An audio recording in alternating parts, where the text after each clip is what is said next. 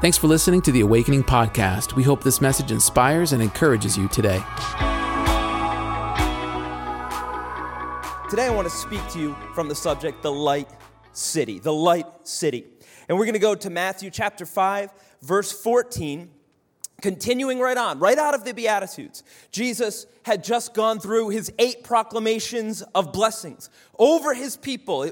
It's the Christian's constitution. It's the proclamations from heaven to earth as Jesus is proclaiming the kingdom of heaven into existence on the earth. And he's saying blessed. And where we last left off, Jesus said, blessed are the persecuted. The type of people you wouldn't think normally would be the ones that would be blessed. Jesus says, blessed are you when you're persecuted, when you're mocked, when you're falsely accused, reviled, and people say all manner of evil against you. Why? For my sake. And what does he promise? He says, yours will be the kingdom of heaven. Now, Jesus comes out of that powerful portion of the Beatitudes and jumps into this next proclamation where he says, you are the light of the world. A city set on a hill cannot be hidden, nor do people light a lamp and put it under a basket, but on a stand, and it gives light to all in the house. In the same way, let your light shine before others, so that they may see your good works and give glory to your Father who is in heaven. Let your light shine before others, that they may see your good works and give glory to your Father in heaven. Let's pray. God, we thank you that you are so gracious towards us. We're thankful, God, for your forgiveness, for your grace. We're thankful, God, that you chose to pronounce blessings over us, your people, instead of curses, God. And we're thankful that you will use us to be a light to this whole world. In Jesus' name, everyone said amen, amen, amen, and amen. The whole Sermon on the Mount is about the kingdom of heaven. Jesus came to the earth with all its kingdoms, customs, and people, and he proclaimed a supernatural kingdom, a better way with a greater king. He is the King of Kings. He is the Lord of Lords. And his principles of how to live, they're not natural. They're not what we would do instinctually. They're greater. They're unique. They're powerful. They're spiritual proclamations. This kingdom of heaven is what Jesus came to not just proclaim, but to establish on the earth in the hearts of men and women. And what's amazing is in the establishment of this through the Sermon on the Mount, through his ministry, he makes this proclamation, this concept that you are the light of the world and that you are a city on a hill. Light and city, light of the world and a city on the hill. It's an incredible concept that Jesus puts together, a city of light. It was said in the World's Fair in the 1800s in Chicago, where they put together this unbelievably Greek-styled city outside of Chicago. They painted it all white, every building, and then this was the first time that electricity was used on a mass scale, 160,000 electrified light bulbs. When people came into this city, it's called the White City or the Light City, people had thought for the first time, this is what heaven must look like. There was a brightness to the city, but Jesus says, no, it's not electricity that will do this. It's not the natural. I'm speaking about the supernatural, and I'm speaking about you. You are light, and you are part of a city, a refuge. You are light. You reveal, you show, you reflect, and you're part of a city, a community, a light city. I believe what Jesus is speaking about is God's people gathered, connected. He's speaking about the church. The church is the gathering of God's people, where his light comes into our midst. We begin to reflect it through the whole world. The church is a place of refuge. The church is a place of reflection of the Spirit of God. The church is a light city. It is a light city. And the context, the point, I believe, that Jesus is trying to get across to us is that God will reflect the nature of his kingdom through his people, through his church. God will show the nature of his supernatural kingdom through his physical people, his physical church. God will reflect the nature of his kingdom through you and through me. You are the light of the world. You are a city on a hill. But see, Jesus was an incredible communicator, and he used physical things to reveal the supernatural.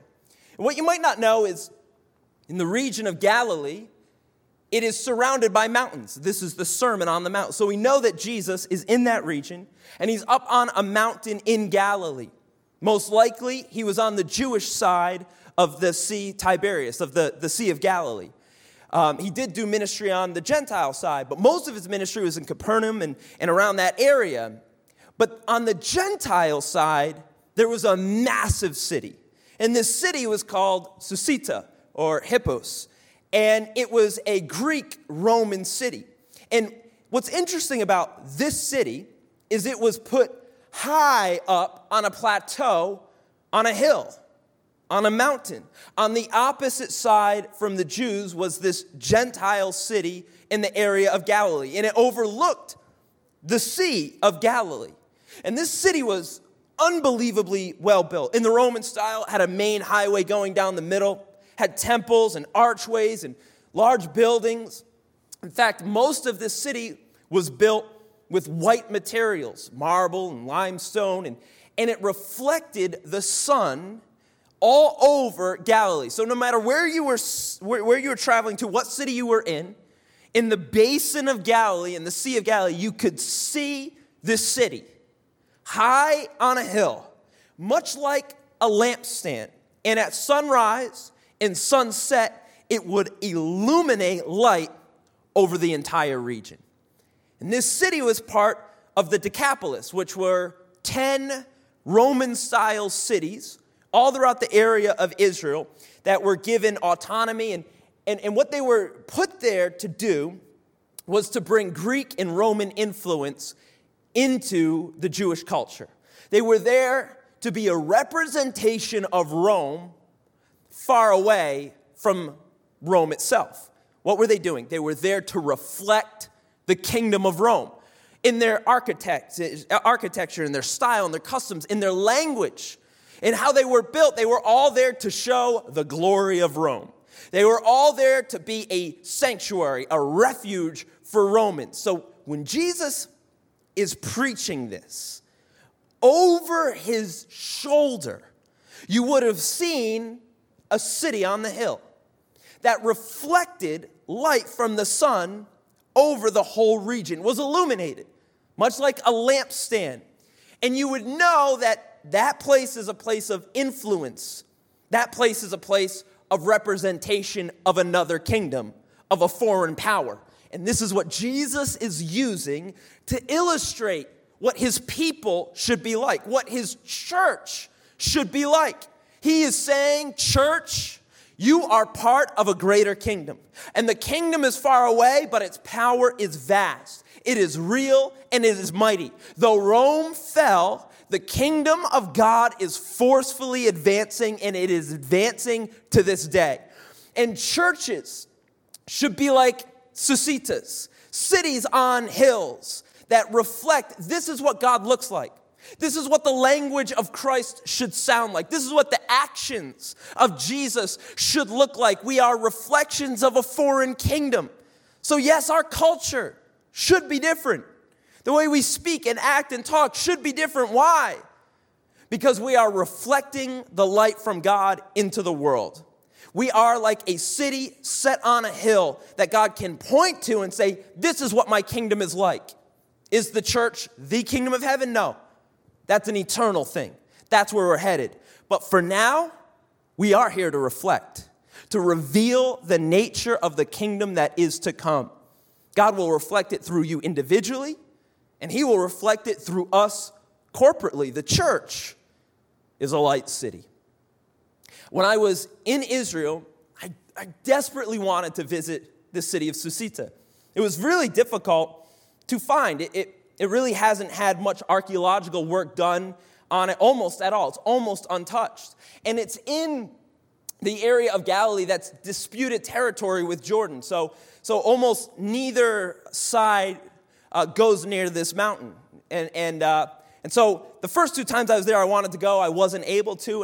And this third time I said, I'm going to find this place, and I'm going to make it up to the city on the hill. I'm going to see what it looks like when that light hits this region, I want to stand in the Sermon on the Mount. And so luckily we found it. And as we were turning in, there were signs all over saying, you are leaving the protected region of Israel. You're heading into disputed territory. You're on your own. Your life is on the line. Do not enter. We're driving and saying, go back, go back. My driver's like, are you sure it's here? And I'm like, I think it's here. We wound our way up on really small, kind of unkept roads up the top of this mountain. And when we got there, it said the archaeological site of Susita, the city on the hill. And the only way to get up to this city was to take the snake path, which I was nervous about because, I couldn't tell if the snake path meant there's going to be snakes or it's shaped like a snake. I didn't know which one. But as we started going up this path, I figured out that snakes were the least of our problems because the first sign we see was, do not step off the path. There are active landmines on your right and your left that are left over from the war in 1967. And so landmines is a little bit higher on the list than snakes. And so not much higher, but a little bit higher. And so we stayed on the path and we made it up right at sunset to the place called Susita. In fact, I do want to show the archaeological dig, if we can. I'll show it to you here on the screen in a moment. I was able to get some drone footage of Susita, and you won't be able to see too much. But here is the ruins of the city of Susita. It's high on a plateau. What you can't see very well because it's kind of blurred out here, but all that blue in the background, that's not the sky, that's the Sea of Galilee. And you can see these massive stone structures. And in a moment, as the camera turns, you're going to see this straight line. That's the Cardo. That's the main highway that goes straight through the heart of Susita. So when Jesus was speaking about a city on a hill, it wasn't theoretical. It was real. And as I stood in this city at sunset and saw even to this day the great white pillars reflecting the sun over the region of Galilee, I had this thought, I had this revelation. This is how God sees his church. We weren't meant to be small. We weren't meant to be dim. We weren't meant to be down. We were meant to be mighty. We were meant to be a city of refuge, a landmark in the community, to have influence over large areas, to be seen by all as a reflection of God's glory. When Jesus came to build his church, to establish his church and his reign on planet Earth, he did not come to build a small thing. He came to build something very mighty, something worthy of giving his life to, and that God may be glorified through his light city, through his people, his community, and his church. I'm grateful that our church for 30 years has been, to the best of its ability, a Susita, a city on a hill. In fact, as I was preparing this message, I remembered our vision statement that Pastor Steve wrote over 30 years ago when he launched the church. And I thought it would be right on this weekend where we are eliminating the mortgage and we're moving into a new chapter of our church to read that vision statement today. This vision statement of New Life is as relevant now as the day it was written. And it says this: I see the house of God established as a landmark in the community, a place where lives are restored, marriages healed, and children taught about their heavenly Father, an oasis in a dry land, a place where ministry is meaningful and the work of the Lord is joined by the hearts and hands of good men and women, where integrity and genuine love is evident, a light in a dark world. Above all, a place that raises the banner of Jesus Christ, where the Holy Spirit is powerful and alive, and the glory of the Lord fills the temple, a city on a hill. The church was always called to be a light in the dark world. And the church was always called to be a city on a hill. We get our commission, not only from the Great Commission, but from the Sermon on the Mount. Our church started in a little storefront over 30 years ago. expanded, taking over the storefronts on the right and the left to it. It moved from the storefront to an industrial park where revival hit. And some people didn't like what revival did and left, but hundreds more came. God began to raise in our hearts to build something magnificent for the glory of God, a city on a hill. We were able to buy these 40 acres through a miracle, able to build this church that I'm preaching from, that the men of the house built with their hands. Miracle after miracle after miracle. We were able to establish our second building next door, which was for leadership development. We had Masters Regional Academy for many years in that building. And then we had ALC in that building, and I'm excited to see what comes next for leadership development in that building. Awakening Conference came from this church. Easter at the Dunk came from this church. And all because we believe that we're not meant to be small, little, quiet. No, we are meant to be a light in a dark world. And I've got some truth to deliver to you, a testament to deliver to you after 30 years, 2,000 years of the church advancing.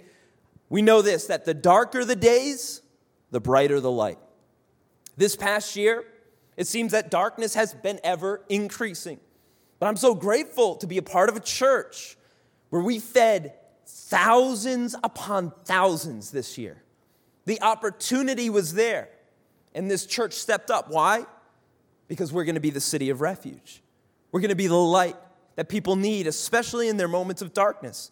I'm grateful that our church, as much as it possibly could, stayed open, did whatever we could to stay open, to help people through this spiritual time of attack, mental instability, difficulties in finances. But the church was open, and the altars were open, and people were receiving prayer and encouragement and worship in the Word. And I've got good news to tell you today. This church is stronger than ever.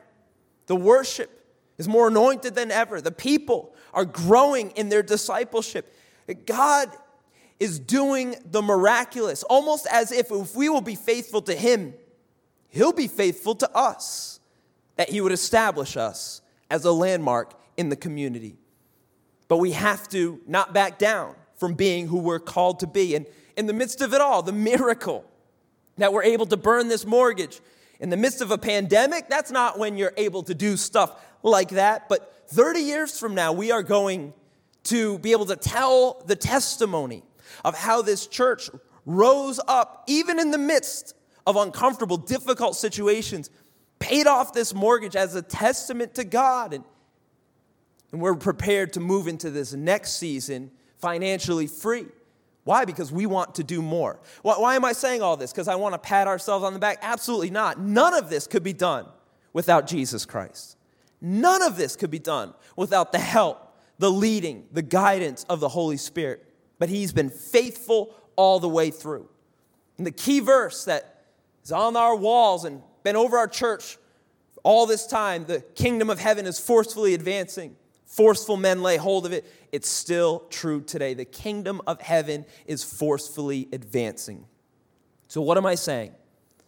I'm saying that we as God's people, we as His church, if we will be faithful to Jesus, He will be faithful to reflect His light through us, to build up our community, to make it strong, that many, many would be helped, even as the day grows darker. May our light grow brighter. This is the nature of the church. Jesus goes on, and He gives us this command: let your light shine before others so that they may see your good works. Hear me, when God's hand is on you, it becomes evident to all those around you. I believe that Daniel is a great illustration of the hand of God. He served under many emperors, foreign emperors. He was taken from his home at a young age. He was actually in exile, and he was a foreigner, and he was living under Babylon. Babylon is a picture of an empire that is against God. And yet, here's Daniel thriving in a culture that is against his God.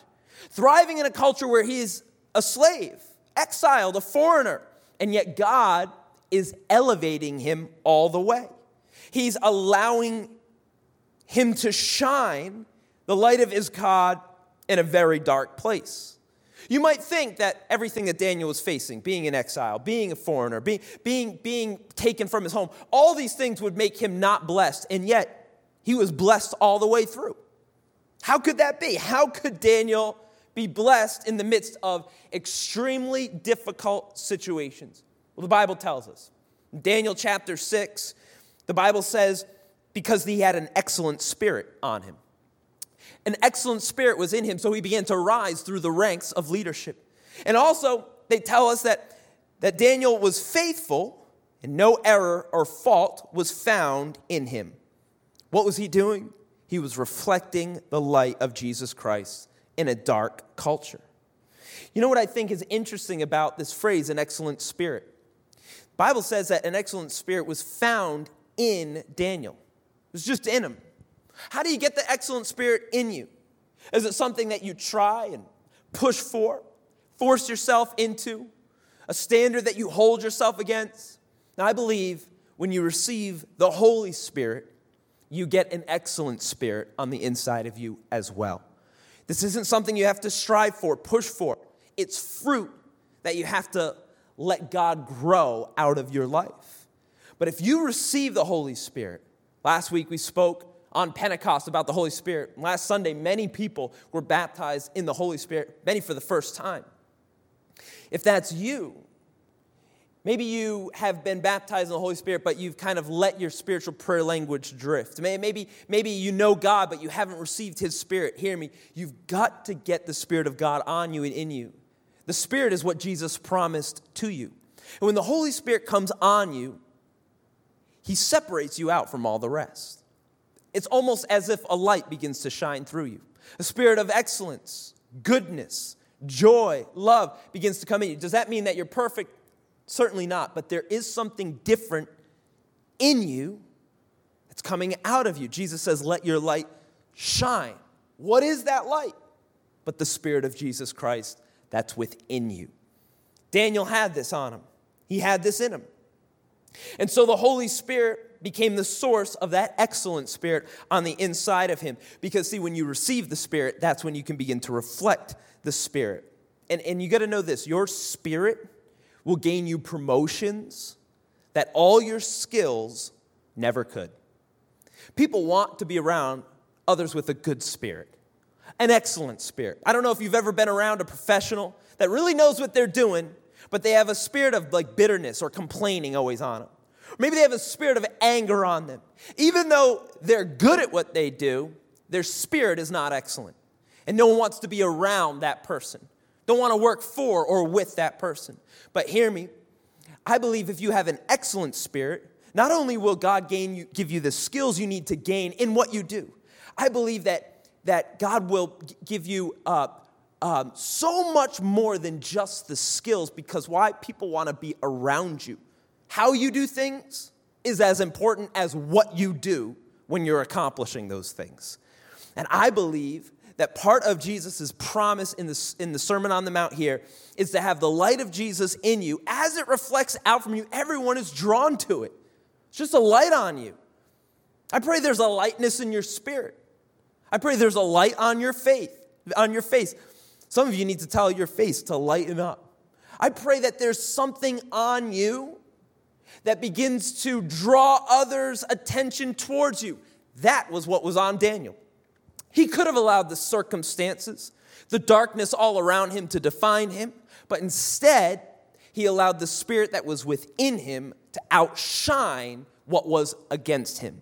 I believe that is God's promise for His people, even for His church.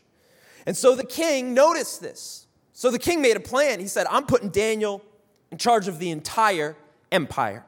All of the empire of the Medes and the Persians, Daniel will be second only to me. What happened was the other governors, the other elites, nobles, they were frustrated by this. They said to themselves, isn't this man he's not even one of us, he's in exile. And yet he's gaining an influence. He's gaining an advantage. And he's gaining an authority.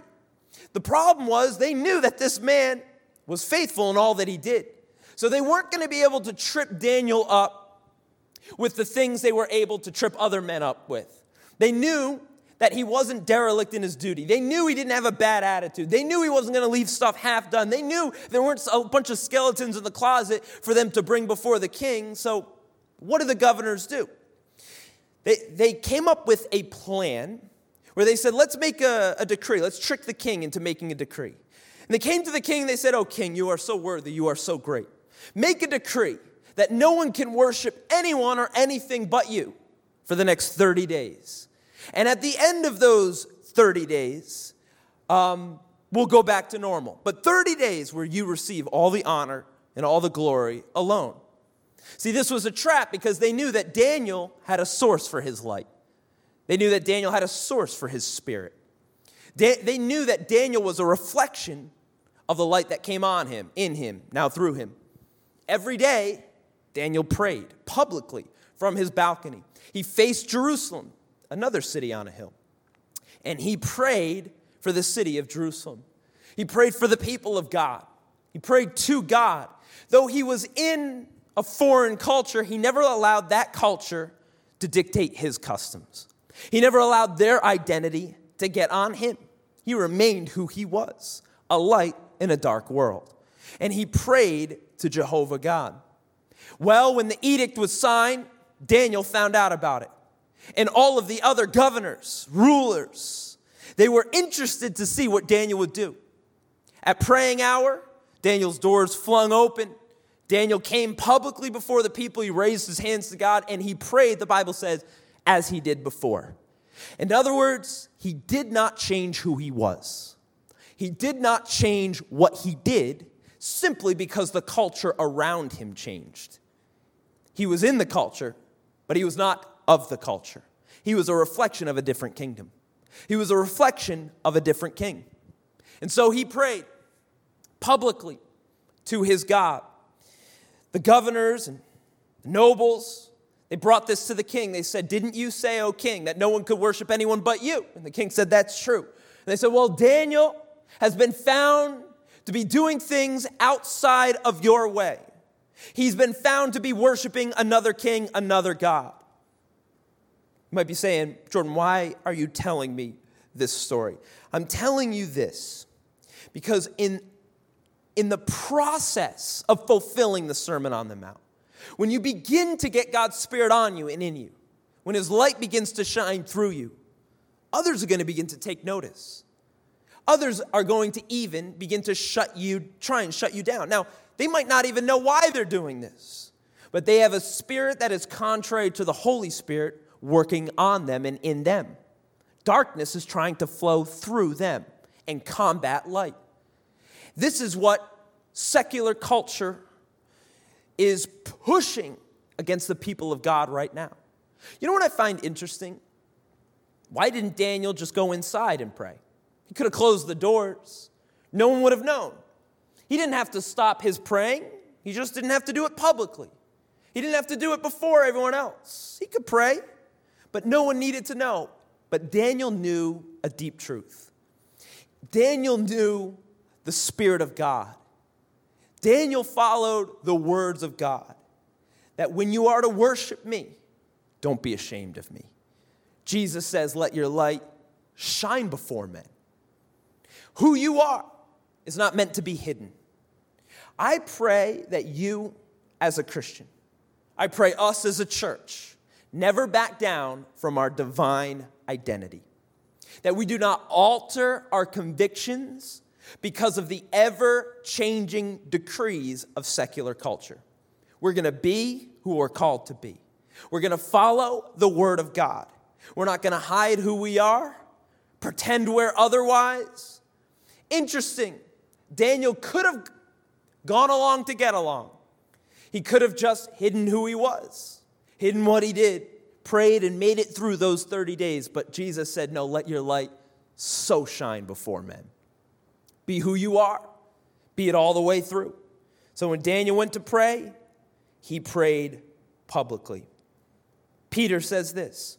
He says, dear friends, I urge you, as foreigners and exiles, interesting word choices, to abstain from the sinful desires which wage war against your soul. Live such good lives among the pagans, that though they accuse you of doing wrong, they may see your good deeds and glorify God on the day he visits us. What is Peter saying? Peter is saying, be a city on a hill. Do not be hidden. Be public with who you are and what your faith is.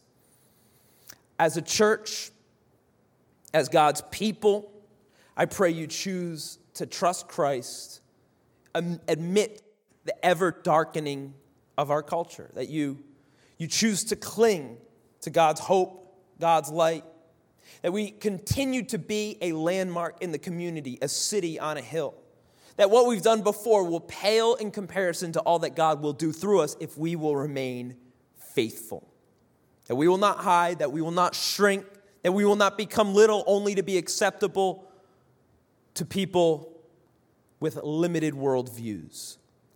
I pray we are who we are, and let light create a contrast. Because know this, light always creates a contrast. Remember when Daniel refused to eat of the king's food? What was he doing? He was creating a contrast. He said, you do what you do, we'll do what we do. You serve your God, we'll serve our God. And in the end, we'll see how this works out. I pray we as a church, we stay faithful for the next 30 more years. We continue to be the landmark in the community, the light in a dark place, that others may see our good works continually, faithfully, over many years, decades, and that God will get the glory. Jesus has been faithful to his church for 2,000 years. He's been faithful to this church for over 35.